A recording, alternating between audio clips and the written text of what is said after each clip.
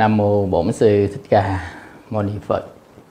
Kính thưa cùng toàn thể quý vị Phật tử thân mến, đêm nay là đêm cuối năm của năm dương lịch, tức là đêm 31 tháng 12 năm 2020, và chúng ta sắp bước qua đầu năm 2021. Chỉ còn có khoảng 1 giờ nữa thôi, hơn 1 giờ nữa thôi thì là chúng ta sẽ bước qua đầu năm 21. Thì thầy xin gửi lời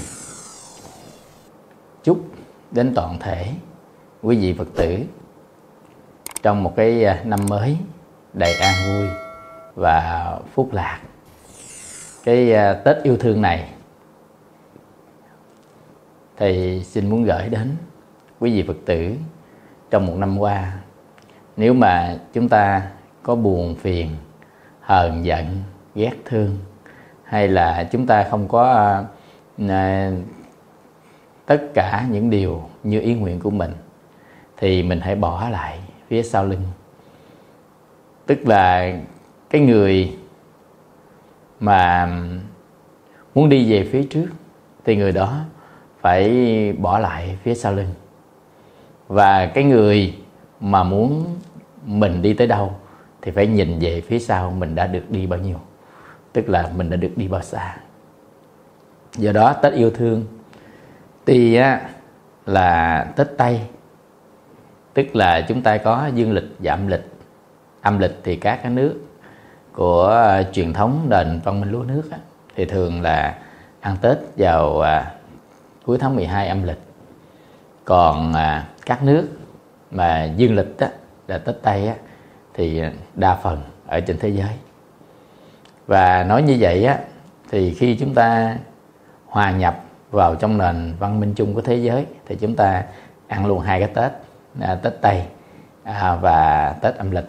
Thì Tết Tây là một ngày lễ lớn ở trong năm, tại vì tất cả các hệ thống hành chánh đều sử dụng cái lịch dương, tức là theo ngày tháng của dương lịch.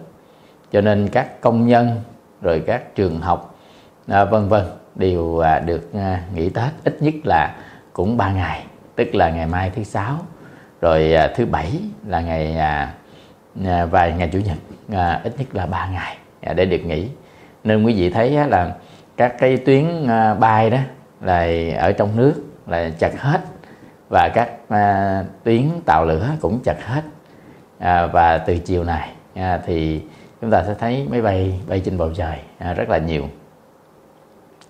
Cái Tết yêu thương này thầy muốn gửi lời cho đến tất cả quý vị Phật tử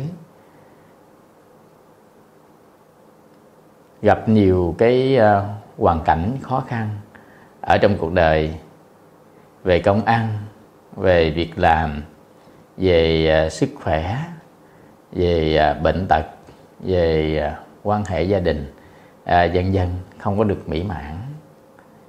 Do đó mà thường là vào cuối năm chúng ta không có được vui. Nhưng chúng ta biết rằng ở trong cuộc sống thì có lúc vậy, có lúc khác, chứ không phải là luôn luôn lúc nào những cái điều tốt đẹp nó cũng mang lại cho mình. Và có những điều mà cái nghiệp chung của tất cả mọi người, và có những điều là nghiệp riêng của từng người, đó là gọi là cộng nghiệp và biệt nghiệp. Và Tết năm nay quý vị, thì các cái nước không vui bằng mỗi năm, tại vì các cái sự kiện, các việc tổ chức là hầu như bị ngưng trệ bởi dịch cúm corona Covid-19 đang hoành hành một số nước trên thế giới.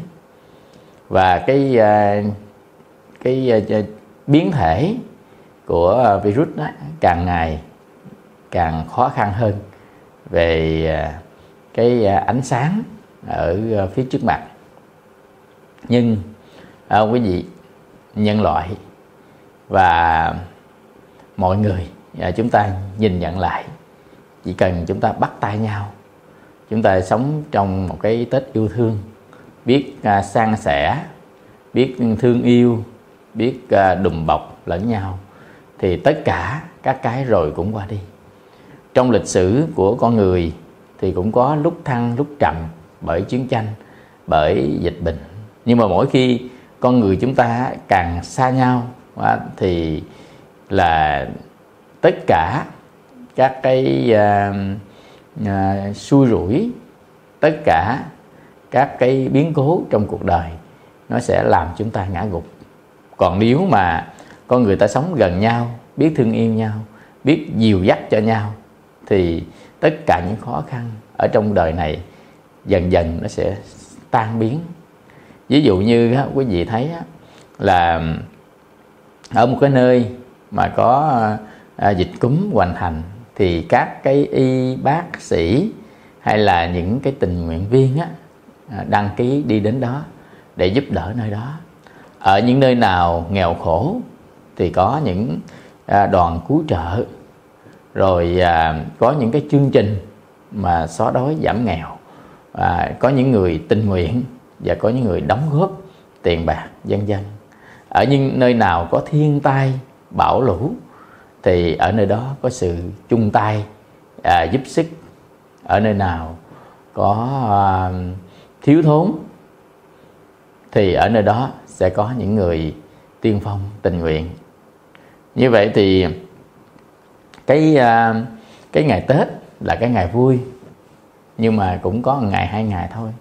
Mùa xuân là mùa vui thì cũng có 1 tháng 2 tháng thôi. Nhưng mà Tết yêu thương là ngày nào cũng Tết. Có nghĩa là nếu người ta biết yêu thương nhau, người ta biết tha thứ cho nhau, người ta biết khoan dung, người ta biết bao dung, người ta biết độ lượng, người ta biết nâng đỡ nhau, khích lệ nhau, thì hình như ngày nào cũng Tết. Đối với bản thân mình thì ngày nào cũng Tết, đối với người xung quanh thì ngày nào cũng Tết.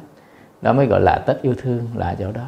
Nên ở đâu có tình thương yêu thì ở đó có Tết. Và ngày Tết là ngày vui, tại vì chúng ta được nghỉ việc mà vẫn hưởng lương, rồi chúng ta được gặp những người thân quen mà bao lâu rồi là chúng ta chưa gặp. Chúng ta có được thời gian sống với gia đình, sống với con cái, sống với vợ chồng, sống với bạn bè, và có thời gian chúng ta chăm chút cho bản thân. Nhằm khi chúng ta làm việc nhiều quá, rồi không có ngủ đủ, không có ăn đủ, không có nghỉ ngơi đủ, dần dần thì trong những ngày này người ta mới dành một thời gian cho riêng mình, cho bạn bè, cho người thân, và cho những cái dự định gì mà chúng ta chưa có làm được trong những lúc bận rộn chúng ta làm. Nên niềm đó là niềm vui khi chúng ta gặp những người thân quen, thân yêu của mình. Nên cái sự yêu thương ở trên đời này không bao nhiêu là đủ hết, đúng không gì? Mà cái sự ghét bỏ nhau trong cuộc đời này thì là nó trở thành một nỗi ám ảnh của con người, của nhân loại. Nên có câu là người thương người bao nhiêu cũng thiếu, và người ghét người chút xíu nó cũng dư.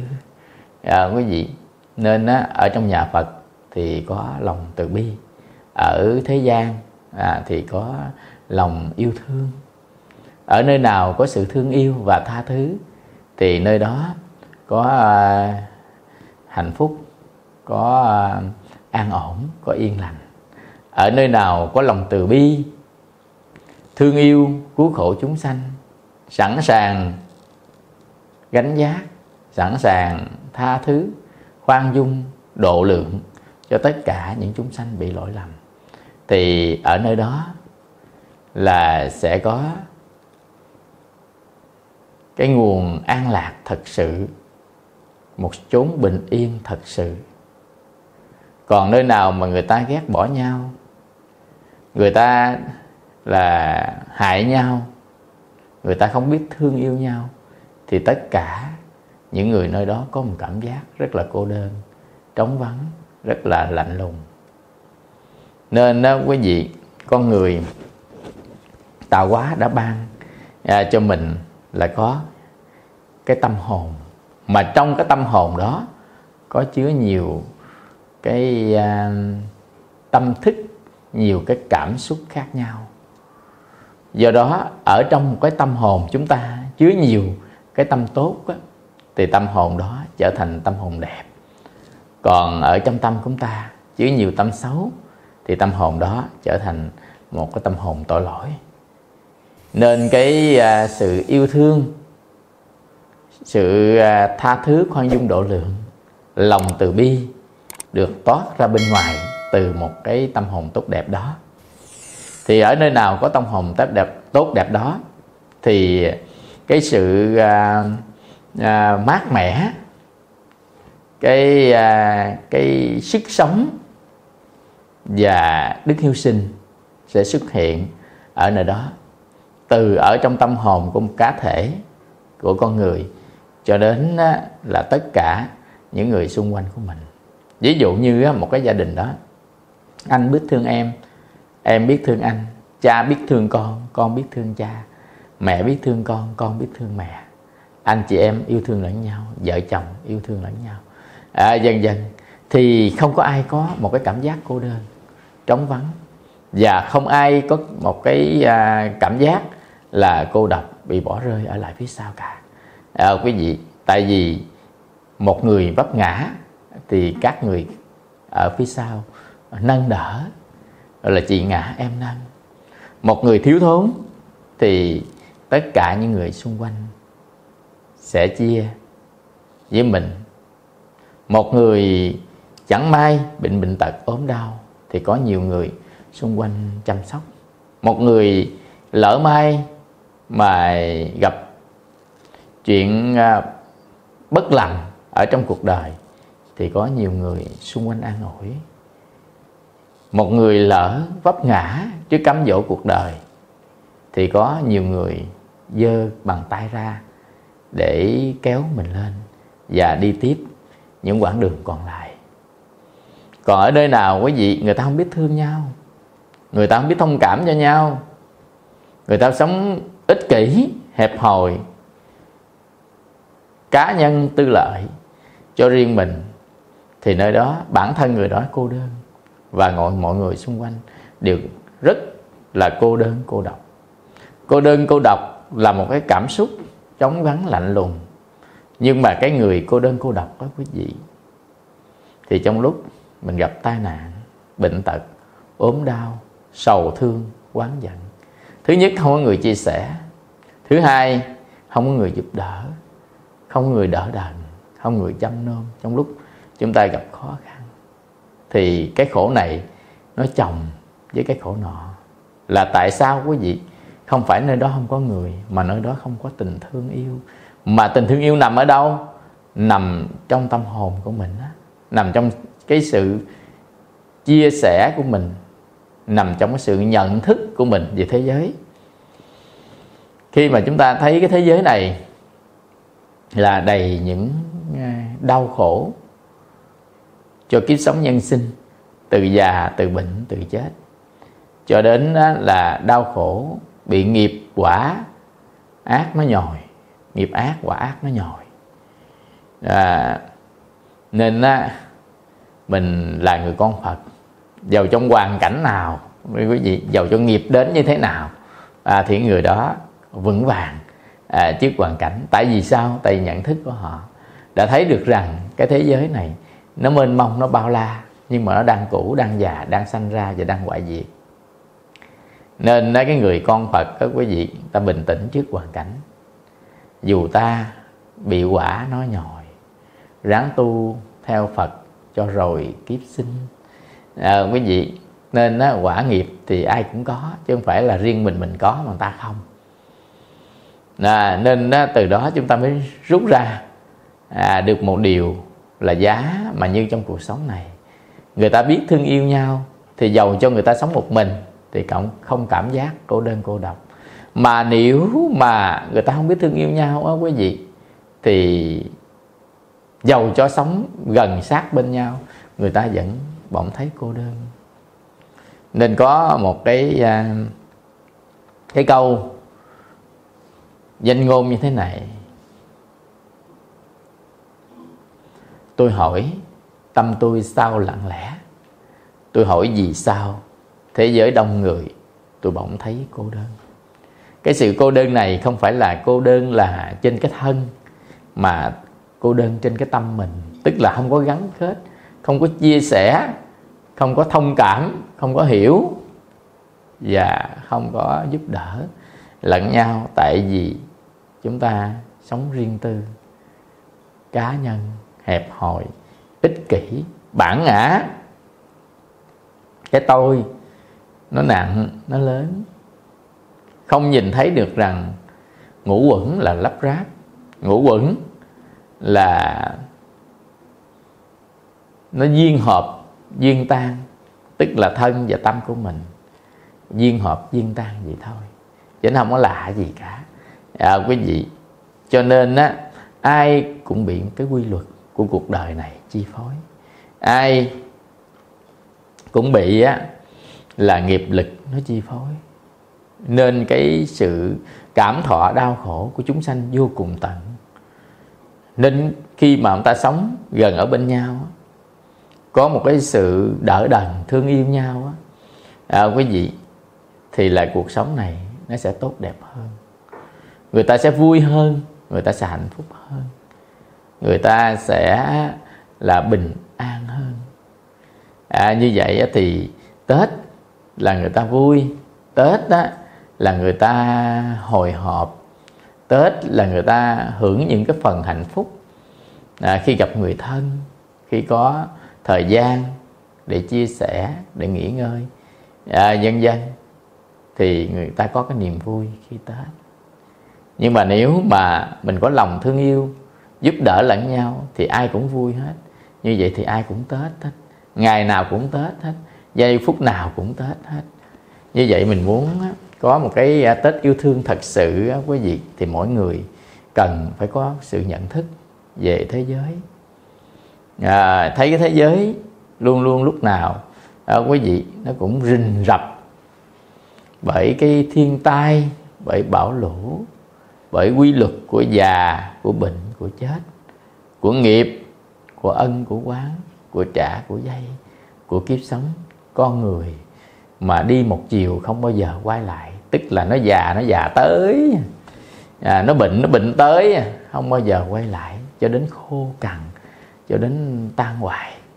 Nên cái bài hát không phải ngẫu nhiên mà nhạc sĩ sáng tác ra bài hát đã mang thân làm kiếp con người, chợt một chiều tóc trắng như vôi. Quý vị, như vậy thì chúng ta thấy nhanh lắm, cuộc đời nó trôi qua nhanh lắm. Một năm trôi qua là 365 ngày đã chết. Quý vị, do đó mà trên thế gian này không ai sung sướng hết.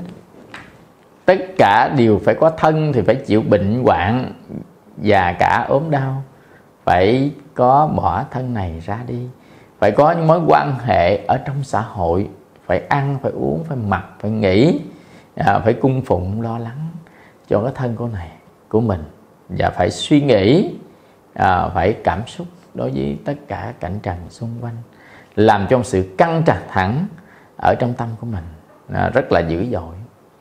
Nên cái khổ thật sự không phải là khổ hoàn cảnh đem tới quý vị, mà khổ thật sự là chúng ta không rõ biết cái hoàn cảnh đó. Có nghĩa là mình cứ ao ước, mình cứ muốn những cái hoàn cảnh xung quanh nó phải thuận ý vừa lòng của mình.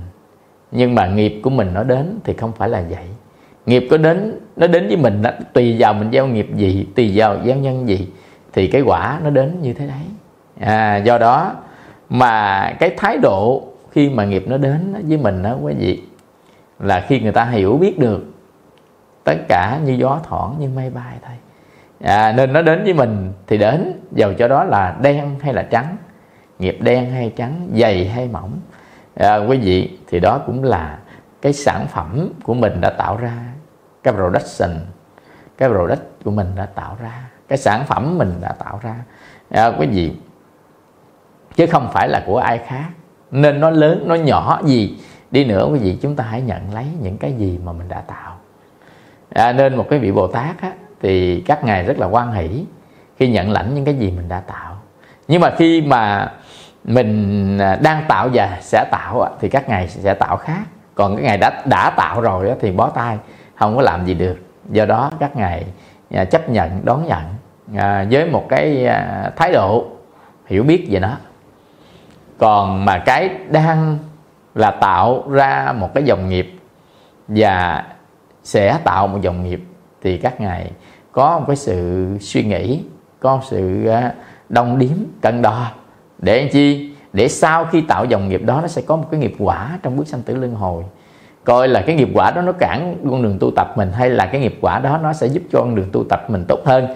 Thì các ngài hướng vào một cái lý tưởng của sự tu tập, để trở thành một bậc giác ngộ mà các ngài đối xử với nó, và các ngài sẽ làm như vậy.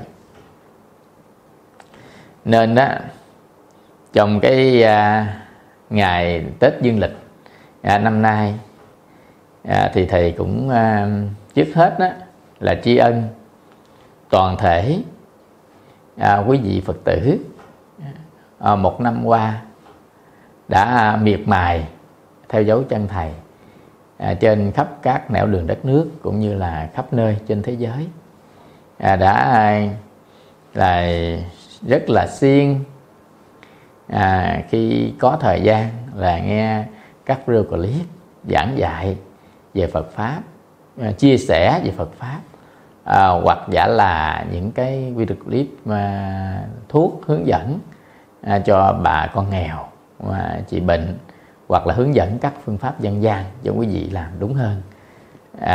Và chân thành tri ân những mạnh thường quân, các nhà hảo tâm đã đồng hành cùng quỹ từ thiện chùa Pháp Tạng trong nhiều năm qua, và trong một năm qua đã đem lại những không biết bao nhiêu cây cầu, không biết bao nhiêu con đường, không biết bao nhiêu cái nhà tình thương, không biết bao nhiêu phần học bổng, và đặc biệt không biết bao nhiêu có thể đếm được những phần quà đến cho mọi người.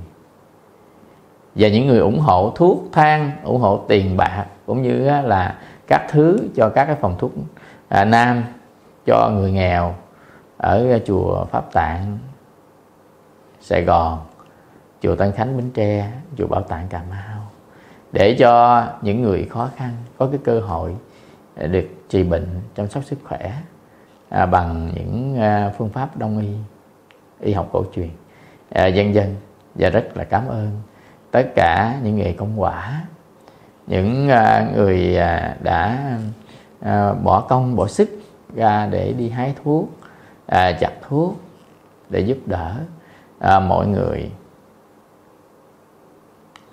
Và rất là cảm ơn toàn thể quý vị Phật tử đã đồng hành, ủng hộ, kêu bằng đăng ký subscribe kênh chùa Pháp Tạng, kênh Thích Trí Huệ, kênh YouTube, để cho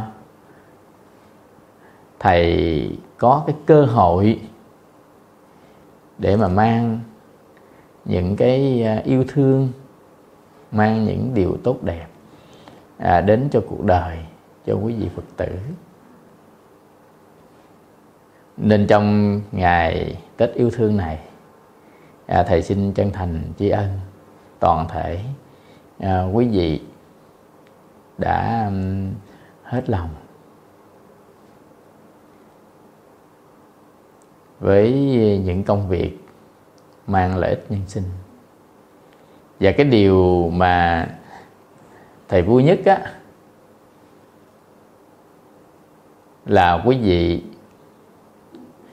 nghe băng đĩa video qua các kênh YouTube, để quý vị hiểu được thêm giáo pháp của nhà Phật mà mình áp dụng vào trong đời sống tu hành.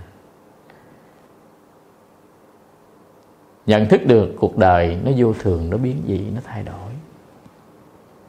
Nên dầu một năm qua là cả một cái khó khăn, vừa qua Tết thôi là bệnh dịch đã kéo dài đến cuối năm như thế này. Hiện nay ở nước ngoài như ở Mỹ, ở khối châu Âu, dần dần cũng chưa có một cái dấu hiệu nào mà khả quan về bệnh dịch, nên bà con mình còn phải gia tâm, còn phải cảnh giác hơn, nhất là ở Việt Nam và các nước ở trên thế giới. Cộng đồng người Việt, chúng ta đi đâu cũng phải bịt khẩu trang, đứng cách xa, diệt khuẩn tay, và nếu cần thiết thì tiếp xúc, không cần thiết thì chúng ta hãy ở nhà, dần dần để giúp một phần cho ổn định cái bệnh dịch. Và trong những ngày ở nhà, quý vị nhớ xem video clip và áp dụng vào trong cuộc sống để tụ tập.